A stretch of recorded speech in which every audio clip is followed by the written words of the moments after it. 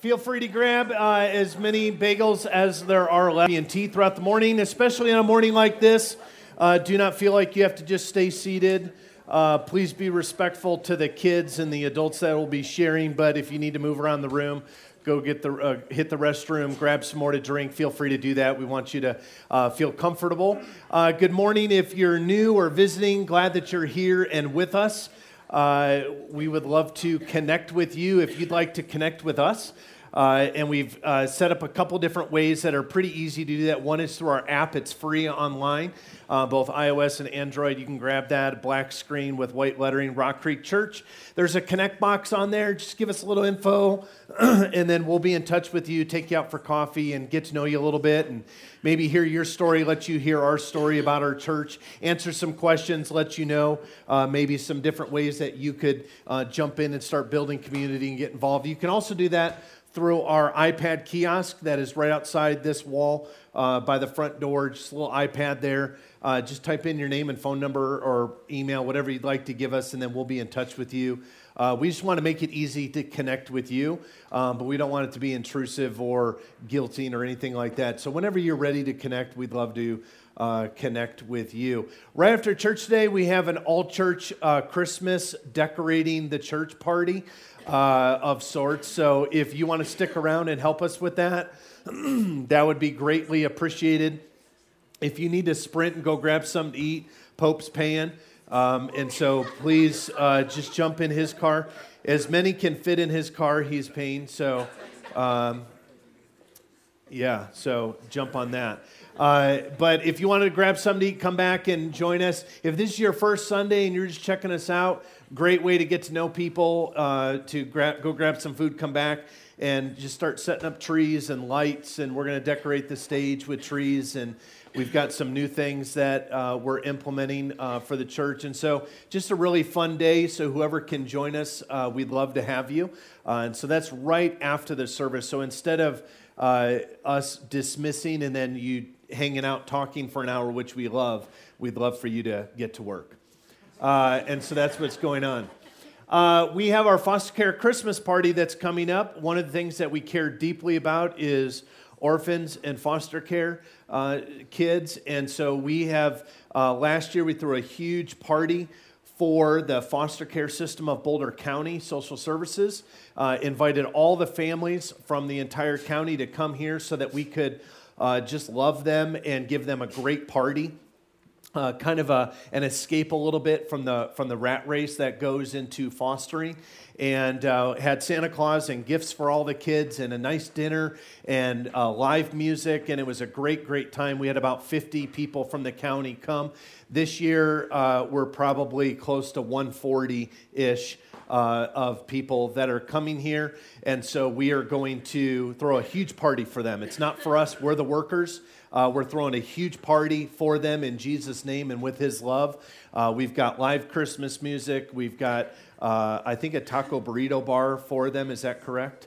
Taco burrito bar. We've got a tent set up for Santa. We have presents for every biological foster and adopted child. So we're going to flood their families with gifts.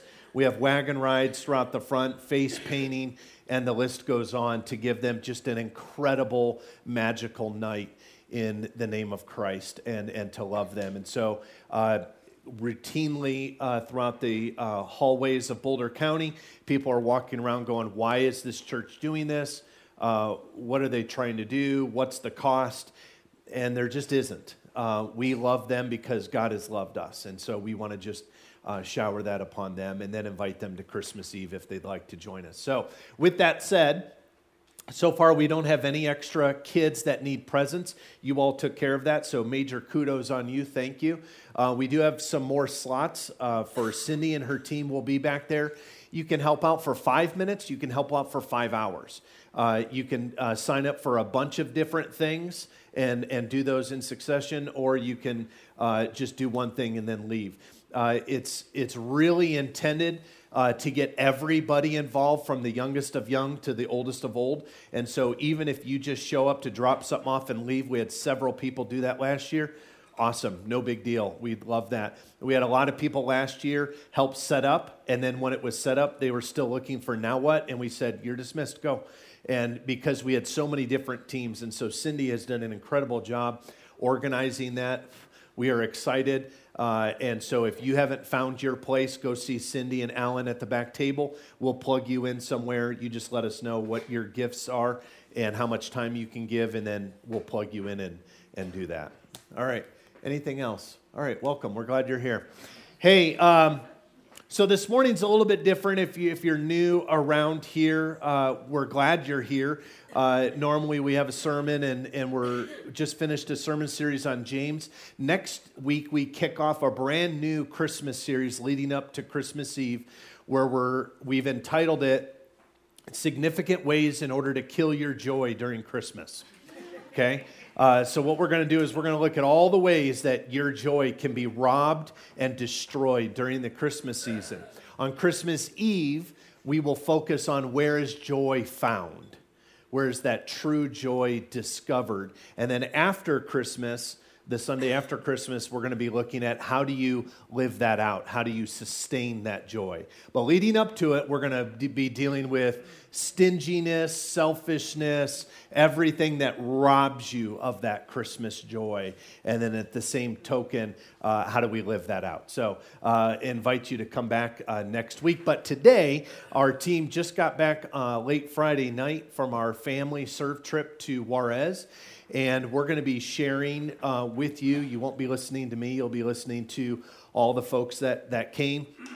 Some of their stories. I will refer to them as best I can. We had all of them pick an adjective that started with the first letter of their first name. So mine, I tried to be big-hearted Brian. And so that was mine. Lisa, we all spent the week trying to assign her ones. And so you'll hear most of those throughout the morning. I'll just slip them in here and there. And so I think her first one that she chose for herself was listening, Lisa.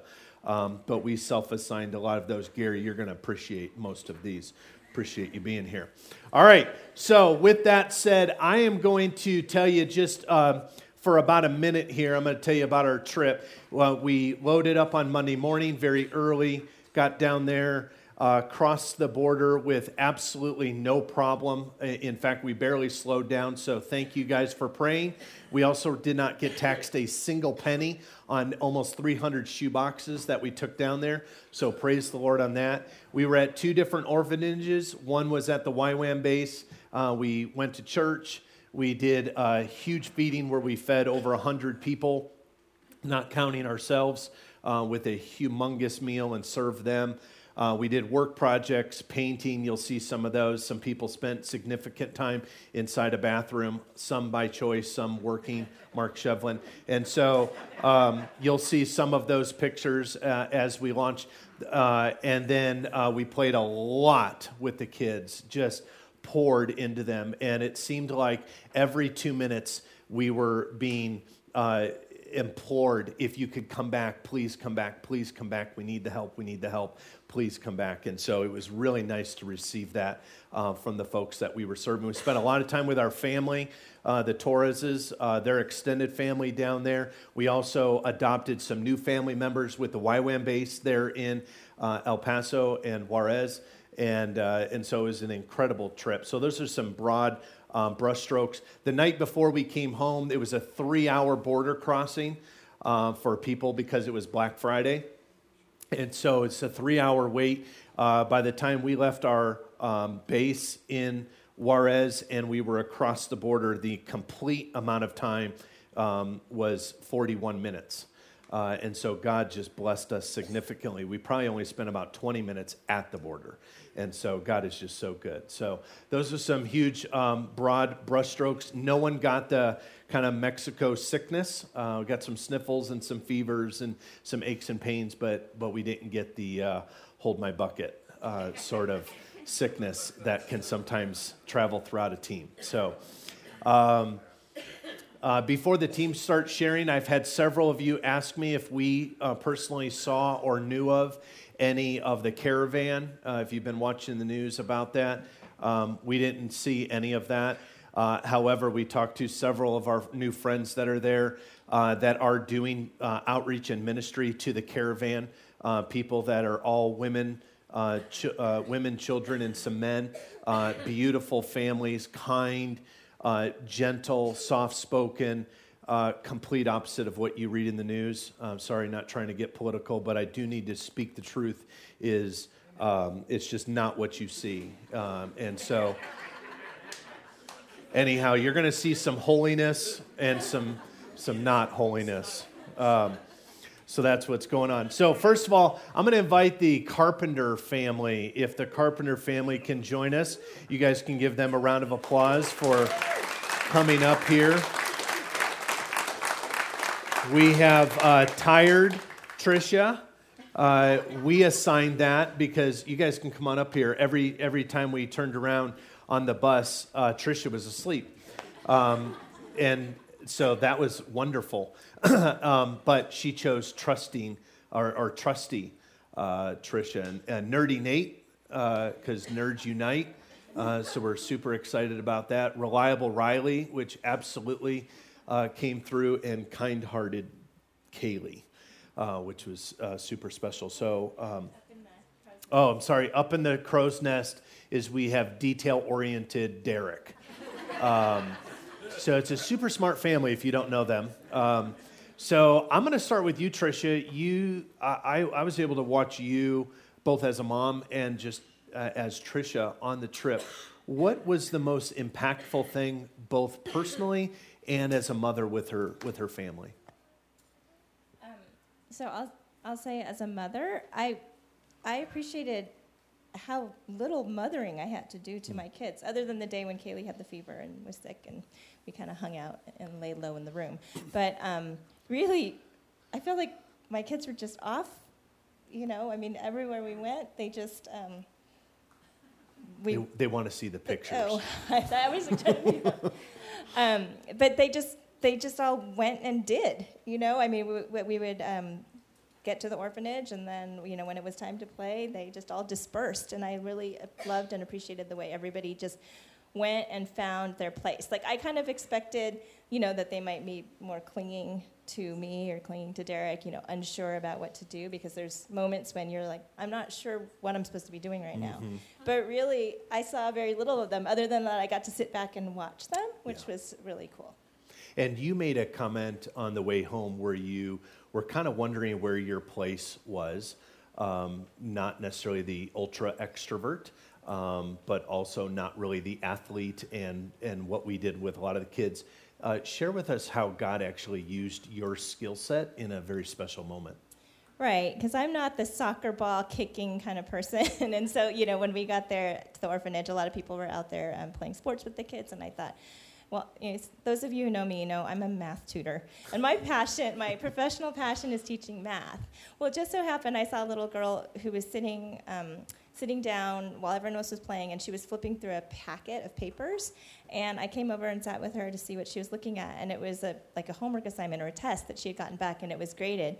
And so she pointed to me and she said, "Bien malo," because some were marked correct and some were incorrect. And then, I was able to talk to her about school and how she liked school, and she told me that she liked la ciencia, science, but not matemáticas.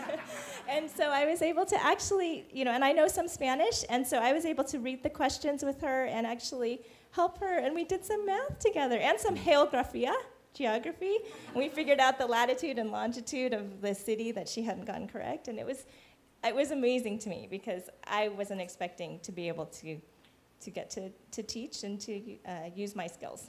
So. Yeah, and you'll also see a picture here at some point. I had no idea. The only thing that I knew you could play on a recorder is hot cross buns. Somehow Tricia turned it into this beautiful instrument. She's the only one on the planet I've ever seen use a recorder that sounds pretty. Sorry for those of you who are recorder people. I love the recorder. You'll Derek, see not so much, but I love it. She's playing silent. I'll tell you about that picture in a second. But it was absolutely beautiful. Riley, tell me, you picked the name Reliable Riley. Tell us why you picked that name, And then how did God actually allow you to bring that to life? So I guess I picked that name because I just really wanted on this trip to be able to just provide help where it's needed. I personally am not extroverted at all, but I just wanted to not have to deal with the stress of being there and being uncertain and just follow through with what God's pulling me to do. And I just felt after the trip, I mean, just being able to open up with these kids and just spend time with them, but also just serve them and just fulfill what I felt I was called to do. I just really felt that it was just really God used that adjective and just helped me just apply it to the trip. Great. And Kaylee, I'm going to ask you a question if you want to grab the mic. You shared something with us. You told us that you don't know any Spanish and the kids didn't know any English, and yet somehow you guys were able to communicate and play together. How did God make that happen? Well, Here, bring it up real close. well, I was just walking around in the gym trying to find something to do, and a frisbee came at me, and I caught it and tossed it back. And all of a sudden, someone came up to me and pulled me over. It's awesome. Yeah, in the gym, you'll see a few pictures of that. You kind of had to keep your head on a swivel if you didn't want to end up in the ER. There were frisbees and footballs and basketballs and soccer balls and Nerf balls, and there was no organization to it whatsoever other than more chaos is better. One of the things that Kaylee said to me was, even though I don't know Spanish and they don't know English, smiles and laughter allowed us to communicate. And so it was really special to watch you all as a family, and super glad you guys came with us. So good job. Give them a round. Yeah.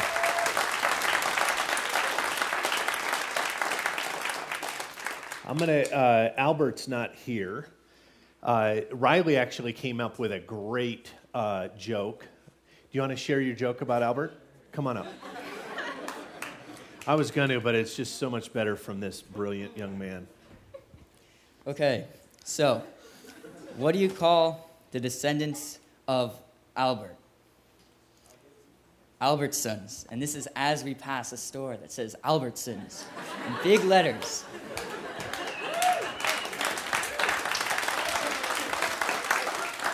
That was at the end of the trip when all of a sudden everything's funny. Even like Shevlin was funny at the end. It's, when you have no sleep, everybody's funny. So it worked out really, really well. Pope, why don't you guys, your crew, come on up here. Bring Cameron with you. They're kind of the 4-in-1. You can give them a round of applause as well. Cameron, I'm going to start with you, and if you guys can just make sure you get it to the chin, they'll control the volume for you. Cameron, we visited and spent quite a bit of time at Bethel Orphanage with a young lady whose name is Anna, and she took us on a tour, but also shared her heart, and there were some things that she shared about the kids where it broke her heart, even sharing, and really had an impact on you. Can you share the story of what she shared, but also what an impact it had on you? So as we were getting the tour and she was showing us all the kids' rooms, and just it was just amazing what they did with what they had, because they didn't have that much, but they made it really special for the kids. And every night they would pray with the little kids. And Anna was just saying how amazing it was to her, and honestly how heartbreaking it was, that when the little kids prayed, so many of them had been abused, and that's part of the reason why they were there, some of them. And she was talking about how the little kids would pray for their parents who had hurt them and pray forgiveness for them. And these are little kids. I think the oldest kids I saw were about 11, 12 maybe. Most of these are very little kids. And so I just thought that was amazing they could do that, because I mean, in life, I'll just, somebody will say something mean and I'm mad at them for a week or something. And these kids are like, no, like I love them, and I'm going to pray for them no matter what happened. And it was just really amazing that they still were able to do that, because that's something that adults sometimes can't even do, and these are little kids. So it was really Good. And how were you challenged on the trip? What did God reveal to you, and what do you bring home with you? I think a lot of times I feel like, I'm not the most extroverted person. Like, I didn't know very much Spanish, and so I was just kind of worried that I wouldn't really be able to do much. But there were so many little kids, and like when we were taking the tour, this little girl just came up and hugged me. And so I didn't even have to try because they already wanted to be with us. They wanted to play with us. They wanted to love us. And so God used those little kids to kind of take me out of my shell a little bit and make me really able to do my best and love on those kids and those people, because it didn't matter if I didn't know Spanish or wasn't particularly confident about it. He was going to use them to love me and help me to love them even more. So good, awesome. Izzy, you were kind of all over the place with all kids and adults and serving in different places. How did God use you? And what is it that you're bringing back with you as far as, we talk about next steps in this church. How did God use you, and what's the next step for you? I think mostly I don't know any Spanish, okay? I'm not versed. I could not speak to any of these children. But I think it mostly just helped to see how I could help them feel loved and trusted, and that they could trust me in return. And I don't think that's something that came from me. I think that was something that God helped me do. Yeah. And it was when this little girl would turn around and she'd be making fun of me 1 second. And and then I would look at her while she was not, when she thought I wasn't looking at her. And she'd be smiling at me in a way that would show trust and like true peace that really helped me see that it doesn't take a lot to help someone feel loved. It just takes someone putting the effort in and just trying to talk to them and give them a smile even for a couple hours. Yeah. This was the most unhealthy corn that we had. However, it was the best. But we didn't eat healthy. All right. Hey, Gideon, you were another. Gideon has enough energy for any of you, so if you need some, Gideon has leftovers. How did God use, your nickname was Generous, Gideon. How did God use the generosity of your heart and your energy with the kids while we were there?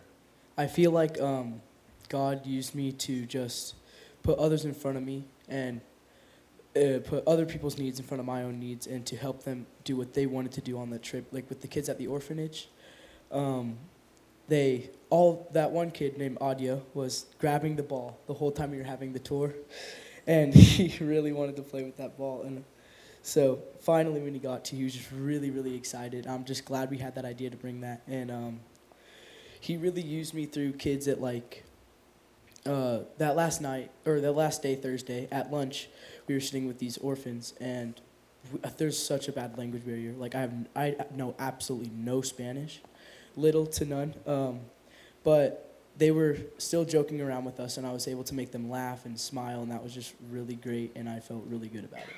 Awesome.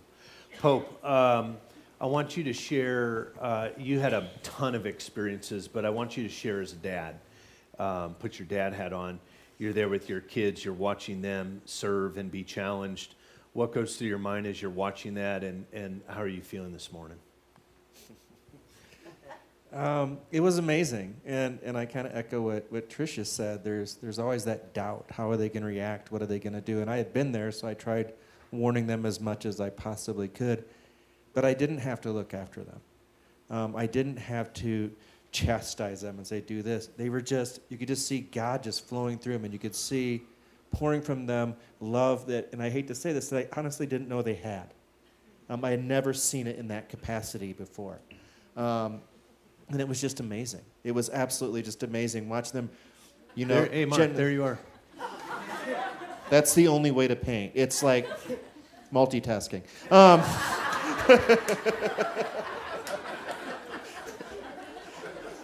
Yeah, and I continue to embarrass them, but they were awesome for me. And so I think that was the biggest thing, not only with mine, but as a dad, and you're watching over kids, and you wish these kids had parents.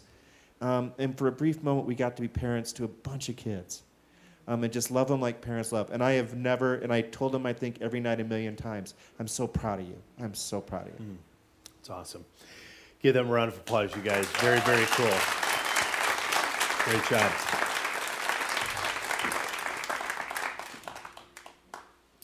All right, let's have the Hassel crew come on up. Give them a round of applause. Loyal Athena, helpful Hannah, talkative Chris. Actually, no, it was compassionate Chris. I just threw the talking in there. And Sarah was social Sarah. We're going to talk about that here in just a moment. Hannah was unbelievable. I didn't know, I've never seen you serve like that. I had never seen it come alive. How did God use your adjective? You picked it. Helpful Hannah. How were you helpful to the masses, and where did you see God use that? I think I was helpful when there was like a little girl when we were playing in the orphanage in the gym, and there was a little girl who was hurt, and the first person she came up to was me, and I feel like I helped her because I asked her what she needed and like went up to a person and asked them to help me. Yeah, good. Athena. Yes. I have told you face to face, I want to just share with everyone else, I've watched this beautiful young lady bloom before our eyes, literally, in Christ, and a heart that was broken for the people and for the kids. At some point, I'll bring you up on stage and we'll talk about your story, but that's for another date. But for now, God tugged on your heart there. What was the tug, and what do you feel is the response now because of that tug? Sorry. It's okay. So the tug for me was the fact that those kids hardly had anything. And I don't like to be comforted. No touching. When I cry. And it was so hard because I realized that that was me when I was a kid, and that I did not have great parents growing up. And realizing that those kids had went through a lot that I had, and they had been broken so badly, and you could see the pain in their eyes. And a huge part of me for that had shown me the way of what I want to do. And I'm hoping if I get the funds to go back in July, to go back and help those kids for a long time, as long as possible, to give all the love I have to those kids who don't get it from the people they should. That's awesome. So we are in the process of processing with Athena and praying through that call. So she's really looking to go back maybe for a DTS. You can actually go back and be there for a year to work at the orphanage. The orphanage at the YWAM base only has 28 kids because that's how many workers they have available for the ratio. They can have up to 70. In fact, if they had enough staff today, they would have 70 kids with a snap of a fingers. And so Athena is wrestling, grappling, praying about that. And I can promise you, if the Lord puts that call in your heart, the funds will be there in a heartbeat. So it was really, really fun to watch you come alive and add to the trip. Chris, you are there. You see the people. Chris knew quite a bit of Spanish, was able to help out quite a bit and spend time not just with the kids but also some adults. Chris and I will always be united as brothers because of a situation that the picture still haunts me, but it's good, but it was super hard. Can you share the moment that you and I and Sarah got to experience at the orphanage? Yeah, there was what I can say is that there's a lot of things about all of Mexico that are really the same. The areas we were at were just like inner city Chicago. There were places where there was just a festival, fundraiser at a school. You and I have been to things like that. The people hanging out at church and eating a ton of stuff, kids racing around. just the same. It was wonderful. And that barrier of not having Spanish, or not having real Spanish, kept pushing me, making me realize, I wish I really knew it. I don't. Not enough. Because everyone had to stop, and everyone looked at me like, okay? I mean, they did not get what I was trying to say. But one thing that started to hit me over time is just that poverty there races out into the country. It doesn't do that here. It stays in the city, or it grows in a city, or it's out in the rural areas. There, shacks and dumps and garbage are way all out. And the orphanage is sitting in the middle of that. And of course, what we know about it is crime is very bad there. The orphanage is pretty far away from things. But we saw what we had heard about. We heard a lot about where these kids came from. My pastor and myself saw it happen right there. In that this grimacing, very well-dressed, he had greased his hair up, man with the best clothes he could put his kids in was dropping 4 children off. He was dressed as well as he could be, and he was doing what he could. And I looked around. When I was in the cafeteria, I took a nice panoramic shot, and I noticed while I was doing that there was a guy who was kneeling, and I thought, oh, the kitchen staff must be praying. That was him actually pleading to take his 4 children. And I listened, and I caught only a little bit of Spanish, but he said, no es seguro, no es seguro. It's not secure, it's not safe. He was telling them why he couldn't keep them. And that was, all the staff were very clearly stone-faced. I thought they were praying. They were looking at him, and they knew what he was talking about. So he was dressed up to leave and maybe not be a dad anymore. He was dressed up, possibly, maybe he has a problem, someone's chasing him, maybe he loses his life. These kids would live on with the best things he could buy for him, and he wanted to look good when he dropped them off. And the kids, Brian it was accurate, they did not seem to know exactly what was going on. They were just kind of squinting. And we prayed for him, Brian and I did. But you talk to Brian about imagining to drop his kids off. He'd probably rather remove a limb. I can't imagine. I can't imagine even slightly. But he smiled. It's like he was just, my kids are going to be safe. My kids are going to be safe. We had heard from Anna that he's probably an addict. But even an addict knows when someone's after him or when it's not safe. And that was that part of the orphanage that we don't see. And that's a part of something, thank the Lord, holy God, we don't have here. But anyway, I just wanted to say that's part of what we're helping. And that's part of what really is there. There's so many things that are the same. That's not the same. And that's why we go. It's because we have hearts for that. And I get compassion for a ton of things, but that's just, how can you not? So Brian already has a big heart. And I just had one pulled even more, showing the way Christ would feel. Yeah, it was interesting watching that father as he drops his boys off at the orphanage, telling them, be brave, be safe, make me proud, you're okay. And that was awful. You know, people say, hey, did you have a good trip? Did you have fun? And I want to say yes, but there are some things that fun isn't the right descriptive to watch that. And for me, I thought about my boys. Their birth mother and their birth father loved them dearly, but couldn't provide for them and could not take care of them, desperately wanted to, but couldn't, and found Sandy and I to adopt Luke and Seth so that we could. And this dad was, in essence, doing that. I can't take care of them. I can't provide for them. Would you? And so all the kids that you see, they all have a story that we're pouring into and loving. And Anna even said, every time you laugh with a kid, every time you hug a kid, every time you throw a frisbee with a kid, you're depositing trust and love into that child. And so we do what we can, but it certainly does. God has a way of crushing the heart and then rebuilding it even stronger.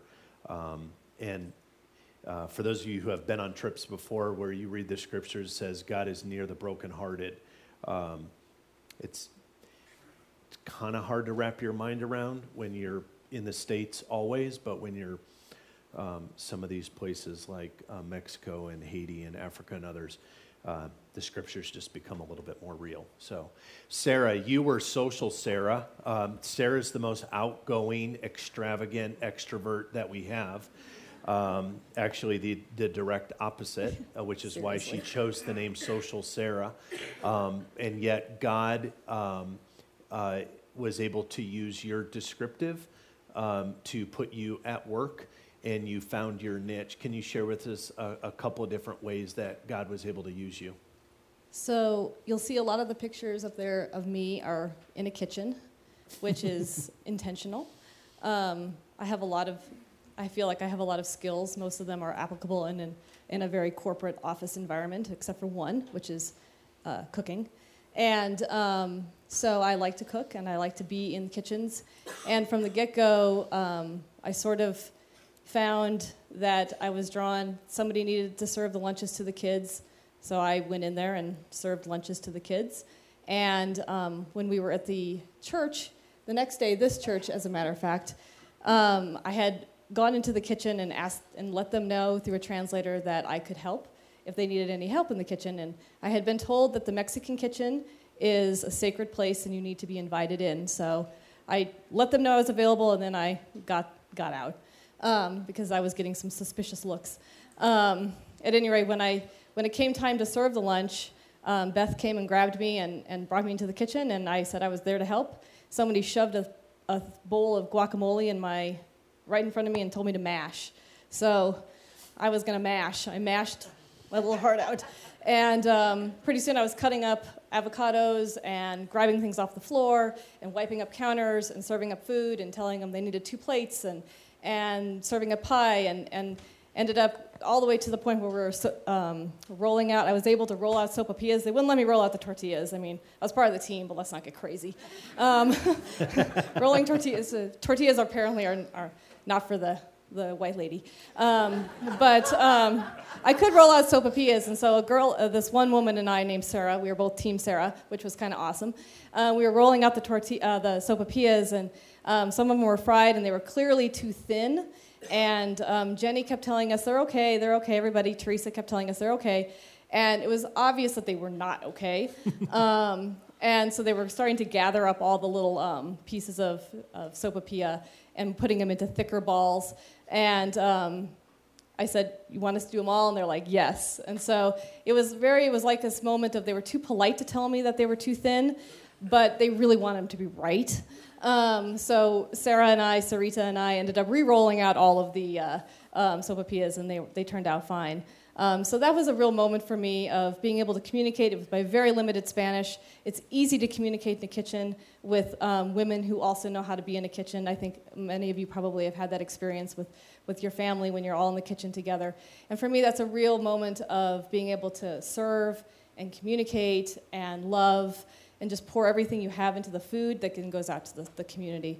So it was a very special way that I felt like God worked with me and worked so that we could bond together. And it was that to me was like one of the highlights of my life. I'm not going to be kid around. It was really a very special thing for me as well as on that trip. So awesome. Thanks, you guys.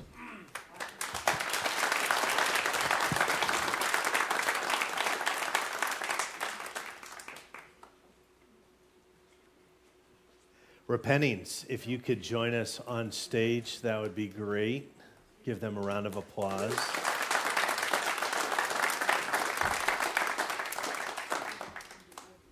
One of the coolest things, we're individuals a lot on the trip. It's kind of controlled chaos, but we're also families. You guys settled? You good? Going by age? All right, fair enough. So it's super fun to watch families together. You're getting glimpses of this, and so it's really fun. I'm going to start with you, Lisa.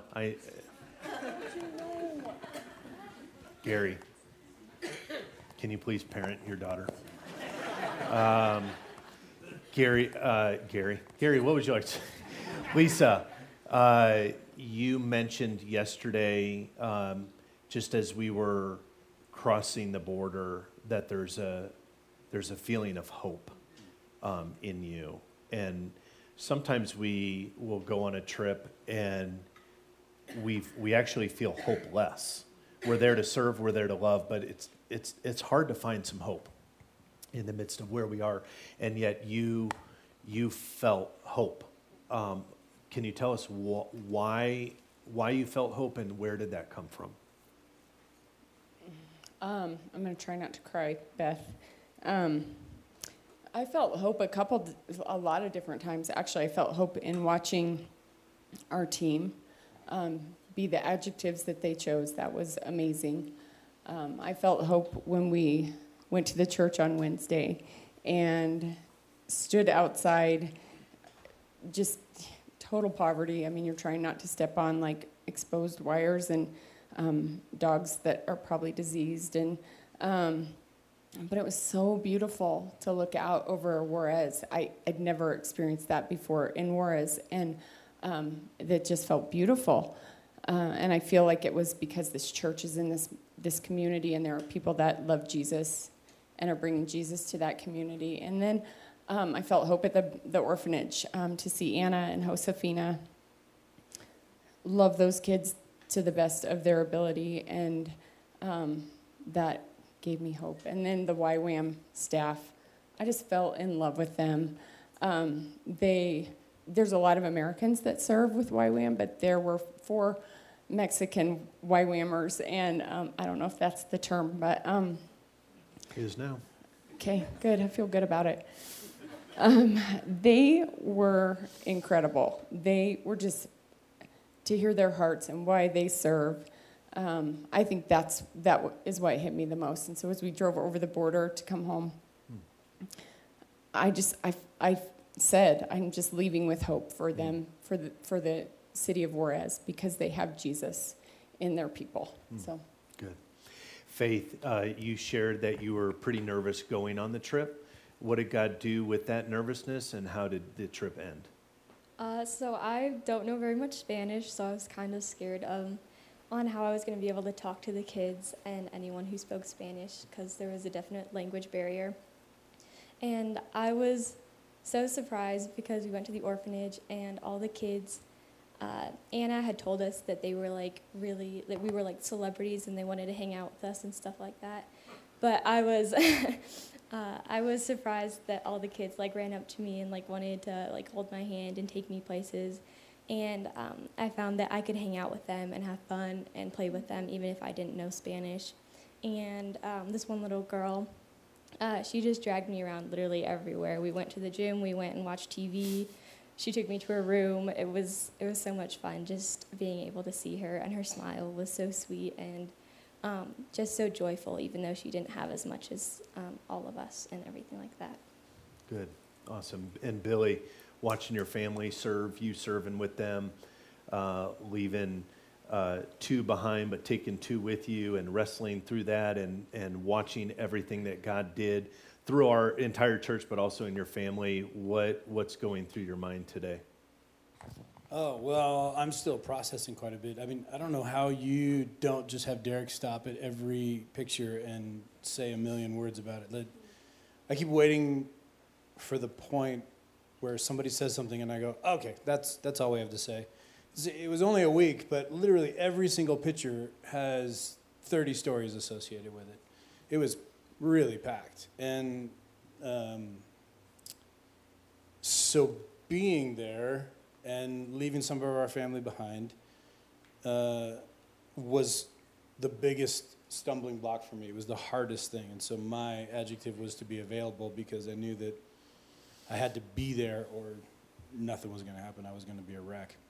And so it didn't get easy to leave my family. It didn't get easy to deal with any of the things that I was struggling with. However, being there and seeing all of this and experiencing these things became so important that it was easy to be present. It was easy to be focused. And I don't really know how else to explain it other than that. So that was the answer. And then final word from you, if there's a family or an individual who was contemplating going but was a little too nervous to go, chose not to go, really wants to but didn't, what's your word to them? So here's the thing about mission trips. Lisa and I have been on a lot of them, and everybody always thinks of these kinds of mission trips as, well, you go and you kick the ball with some kids and you come home.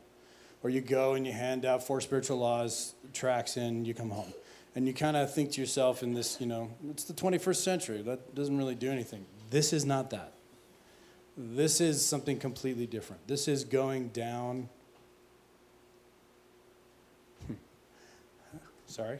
Of course, I'm the one that cries.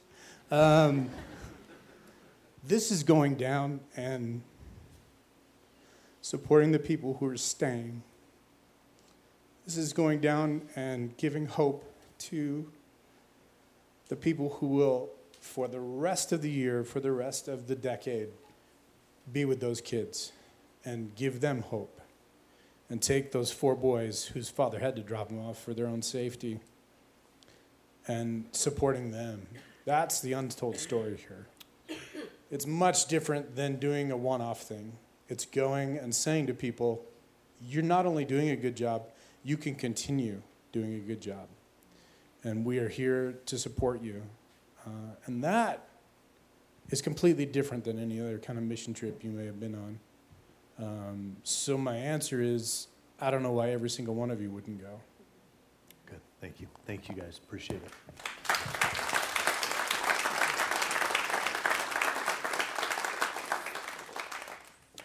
Let's have my crew come on up here. This ought to be good. Hi, buddy. Let's start with you, Max. What did you spend the most time doing? What did you have the most fun doing? I'll hold it. My favorite part was the orphanage, and that my adjective came in. Mine was Mighty Max, and even though I'm little, I can still serve for God.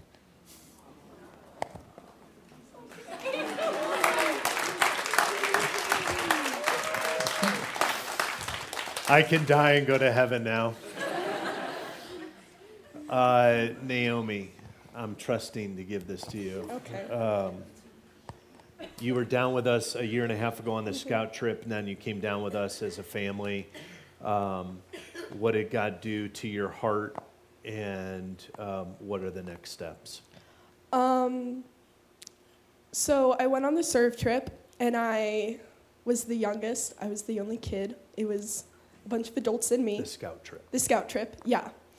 Like a year and a half ago, I was treated as an adult, and that was really cool to see it from an administrative standpoint and to see, okay, what do we want to do? What do we see God doing? And then to go this week and to see God doing that and to see people doing what we had planned.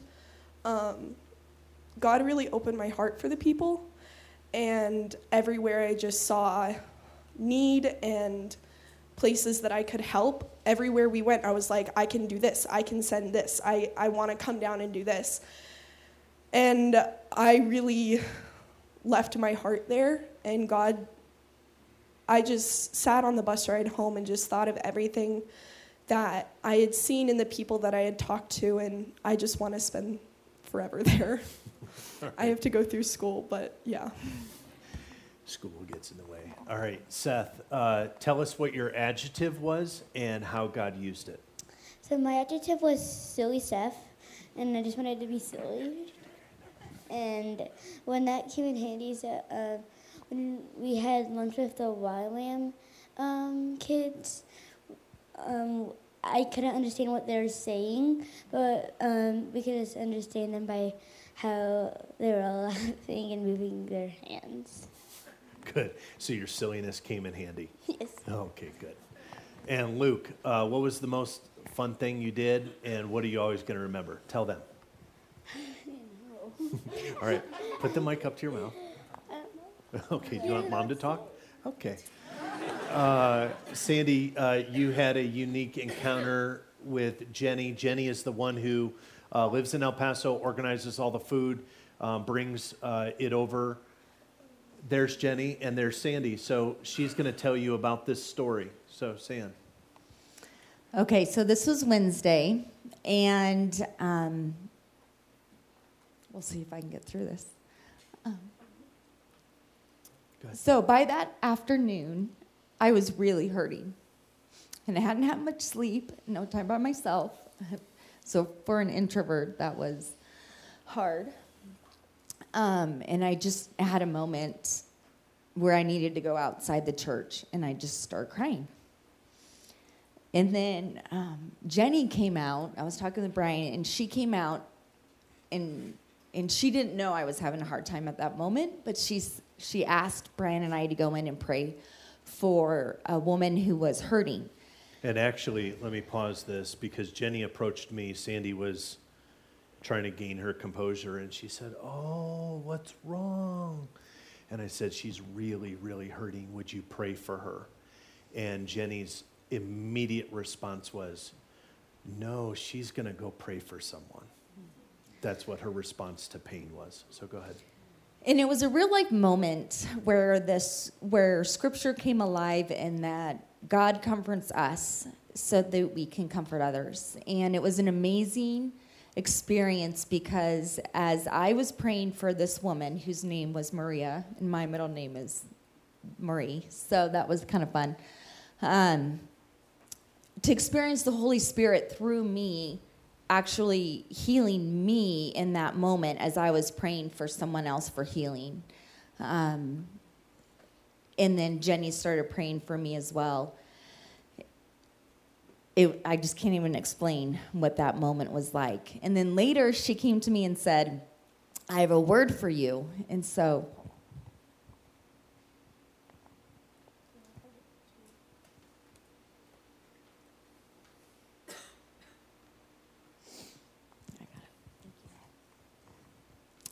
it was interesting, too, because she said, "Well, I'm not quite sure how to translate her Spanish Bible into this English Bible." So we got ours out, and the words were a little bit different, but she had gone through some health issues, and God brought her to the scripture of Isaiah 66, verse 13, and it says, "As a mother comforts her child, so will I comfort you.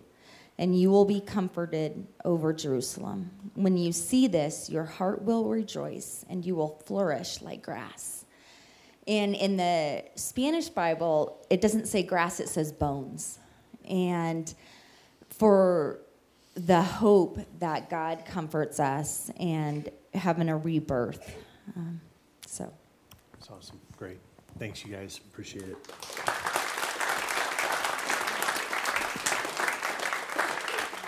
One of the coolest things for me as a dad, too, is every day not quite knowing where my boys were, and then I would find them playing with kids. And when Max would come and he's like, "Hold my jacket, I'm playing with my friends."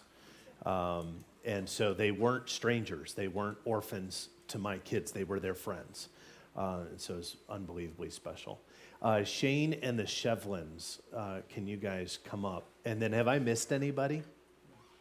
Albert's not here.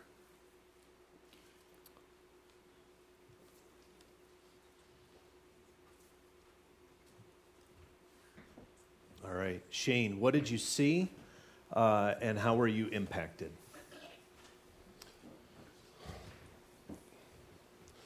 The Lord just sort of brought little pieces all week long. But one of the little pieces was I saw a little girl who was at the orphanage. She was eating at that point, but the Lord just brought her to my mind. And then later, he gave me an opportunity to, through the translator, me being the English speaker that I am, gave me an opportunity to talk to her. And as I was talking to her, the Lord just kept bringing on, she's not from here. She's not from here. And so, through the translator, I asked her, "Where are you from?" And she said, "I'm from Tijuana." Yeah. And I started thinking, wow, what an amazing thing. This 8-year-old girl brought to Juarez and in this orphanage all by yourself. And how many times are all of us like that? Good. But so anyway, Appreciate it. I prayed for her the rest of the week, but continue to pray for her. Good. Mark, you've gone, you and Beth have been doing this for 25 years, off and on, but they're always new. They're always a little bit of a twist. How are you impacted? How are you different today? Well, you can go on numerous trips, but each time you come back, or I come back, impacted in a different way, in a different situation that I see. So I watched the team, and I was able to observe and to be there to support, to encourage, and to love on the team as well as the YWAM people, as well as the children. I was able to play with the children at Bethel Orphanage, and it was just amazing just to go back. Every time you go back to, the other boy or the other girl that was there before. I think Beth and I were able to, all of a sudden we'd see a face that we remembered from, 10 years ago. You'd see someone that would, that you were able to reconnect with, and so on and so forth. But the moments that, that click into your mind, and I'm praying, and I'm praying for those connections, and Sandy's connection with Jenny and Maria, that was a highlight for me, because I was able to be in the background, but yet pray diligently over the three of them, knowing that each one of them had, a physical problem, but yet they were praying for each other, and separate from their own pain, they were able to pray for one another. So that in itself was very much a highlight for me, and I'll never forget that moment. Good. Beth?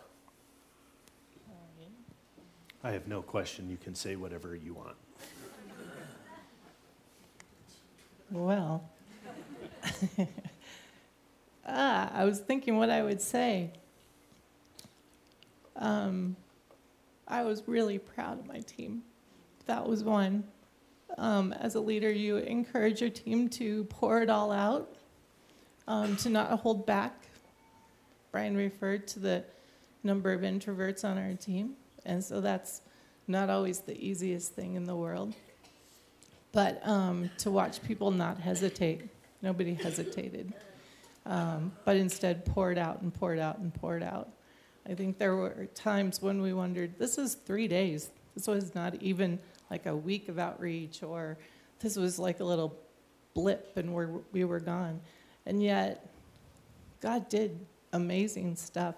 These people that you've heard from, they won't be the same. And that was our hope and our prayer, that when we come back, that we would not be the same. And so after all of the years of not going and not taking families, it was nothing but delight for me to go and to be a part of that and to dream about the future, this partnership with YWAM and with the church and the orphanage and who knows who God would have us partner with. But it was one of the sweetest things ever. We've done this so many times, and I've asked God, why won't you just let that one go? Why this family discipleship thing?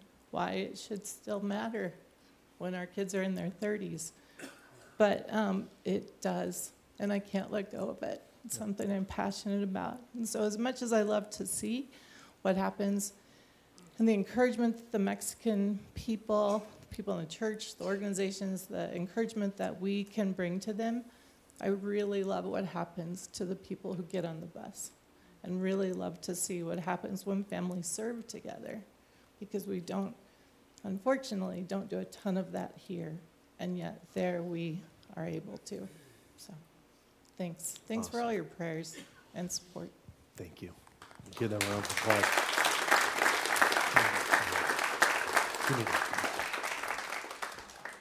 So I just want to say thank you. So many of you gave money to the trip, to individuals, or just en masse to the trip as we were getting ready to leave. Both on Sunday and Monday, people were handing us money, either cash or in check, to help. That allowed us to really, really bless our friends and family down there in some very, very tangible, special ways. And so I just want to say thank you for that. Thank you for grabbing the schedule and praying diligently all week for us. We absolutely saw God just touching each and every aspect of it. The trip, to have this many people to go down there, be down there the whole time, and to come back, we did not have a single incident to name of, no flat tires, no nothing. God just blessed it beyond belief. And so thank you for being a part of that. Thanks also, if you've ever been on a family vacation and a friend comes over and you've been that obnoxious one to go, hey, can I show you my pictures from my vacation? And you take an hour of their time and they show interest. It means the world to you, right? And so for you guys to be here and to take interest in the church's trip, we might have been the ones to actually go, but we were all part of it. You guys brought supplies for the shoe boxes out of your own pockets. You showed up for the packing party to put those shoe boxes together and to pray over those. A few of you showed up the morning that we were leaving to help us load the bus and to pray with us. This was an all-play church effort, and in the future, our very, very practical hope for next steps is we've got a handful of YWAMers that we want to support. We already support as a church Jose and Christina Torres, the pastors at the church, so we want to continue to do some of that, especially with the new YWAM friends that we have. We're also hoping to do once a year family trip, once a year work trip, where we just take a group of Army soldiers down to do work, and then once a year student ministries trip. And now that we've got this new relationship with YWAM, I can't even explain to you the doors that are open. So I'm so excited to share with that with Alex. And Mark and Beth are retiring, so they're going to have more time to do it all. And so we're glad for retirement. Mark is preaching, and Jose Luis is on the right, looks super excited about his joke. That's how most people responded to Mark's jokes. So it was interesting. I was standing up against the kitchen counter as worship was going on, and I had this overwhelming sense that Mark Popenhagen should preach that morning. And I thought, well, no one's ever been a guest at our church and come up to me and said, hey, I think so-and-so should preach instead of you. And so I'm like, I'm not saying that to Jose Luis. And then literally the exact second that I was thinking it, Beth saw me through the doorway and motioned for me to come outside. And I walked outside, and it was Beth and Mark and Jose Luis. And Jose Luis said, we need something from you, or Beth said, we need some, and I said, you need money? And Jose Luis was like, yeah, we need that, but something else. And he's like, you're preaching. And I said, man, I think Mark Popenhagen is supposed to preach. And so he goes, well, you better go tell him. And so I went around and motioned for Mark to come into the alley, and I said, hey, Mark, do you have your Bible? And he said, yeah, I got my Bible. I said, good, you're preaching, so figure something out. And without missing a beat, he grabbed his Bible, began to pray. We had people praying over him, and he preached an incredible sermon. He actually preached it like 3 or 4 times, which we'll tell you about at another date offline. Jose Luis kept going in and out, and so Mark just kept figuring out something else to say. And then Jose Luis didn't know how to interrupt him, so he just left. And so Mark just kept talking. So anyway, great time. Last story, and then we'll bring the worship team up. You saw the picture of the little boy laughing hysterically with me. His name's Jose. He was at Bethel Orphanage. And Mark Shevlin was there, and Mark has hair, and had taken off his hat, and I had a hat on, and I took my hat off, and he just kept staring at my head over and over, like repeatedly, just not even dropping his eyes, just looking at my head. Well, it turns out he had never seen a bald person before. ever. And so I feel pretty touched that I got to fill that for him. And so he kept looking at Mark and then looking at me, and then he just started laughing where he couldn't breathe. And I was thinking to myself, like, even in Mexico, I'm getting mocked. And he just kept laughing and laughing and laughing and laughing. And then he lifted his hand up, and I said, "You want to touch it?" And so I bent down, and he touched it, and then he just looked at his hand with like as if he had put his hand in Nickelodeon slime. And he began to wipe it, and he just kept saying, "That is weird. That is weird." And then he started shouting, "No guapo, no guapo," which is, "You're not handsome." So people say you get blessed more going there. I didn't get blessed at all in that moment, but I mean, he couldn't breathe. He was laughing so hard at that picture of at my expense. So we're just going to take a moment. Team's going to lead us in worship here in just a minute, but I'm just going to take a moment, and we're just going to be quiet, and I just want us to watch the pictures for a little bit. The car that you saw all shot up is smack dab right in the middle of the playground of the orphanage. And like someone said, you know, the dumps and the houses all around this orphanage just plopped in, but the kids are running around this car that's been shot up beyond belief. So let's just take a moment. I'll pray for us, and then we'll head into some worship.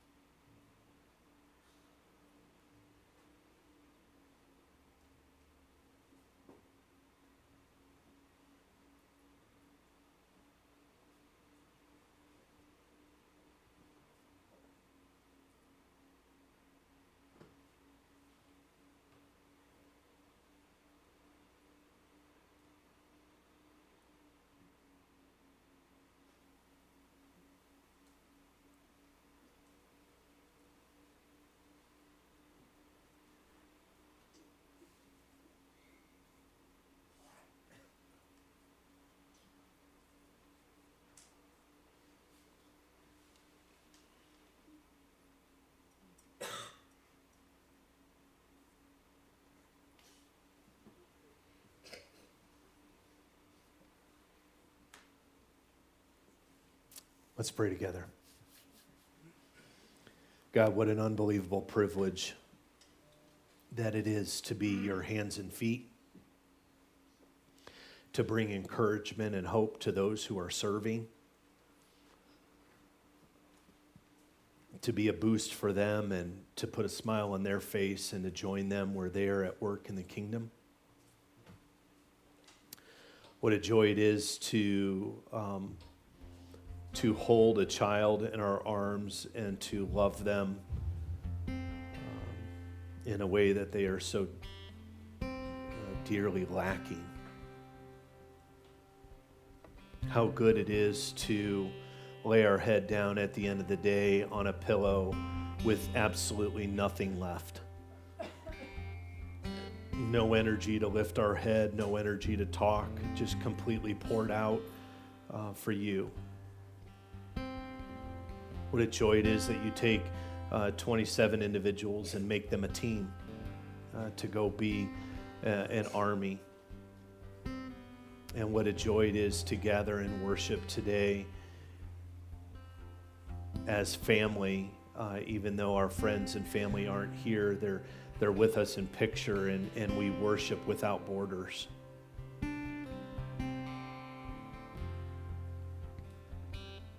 Thank you so much for the gift that you give us the command to go. And we pray that you were glorified and honored by the sharing this morning and by the pictures.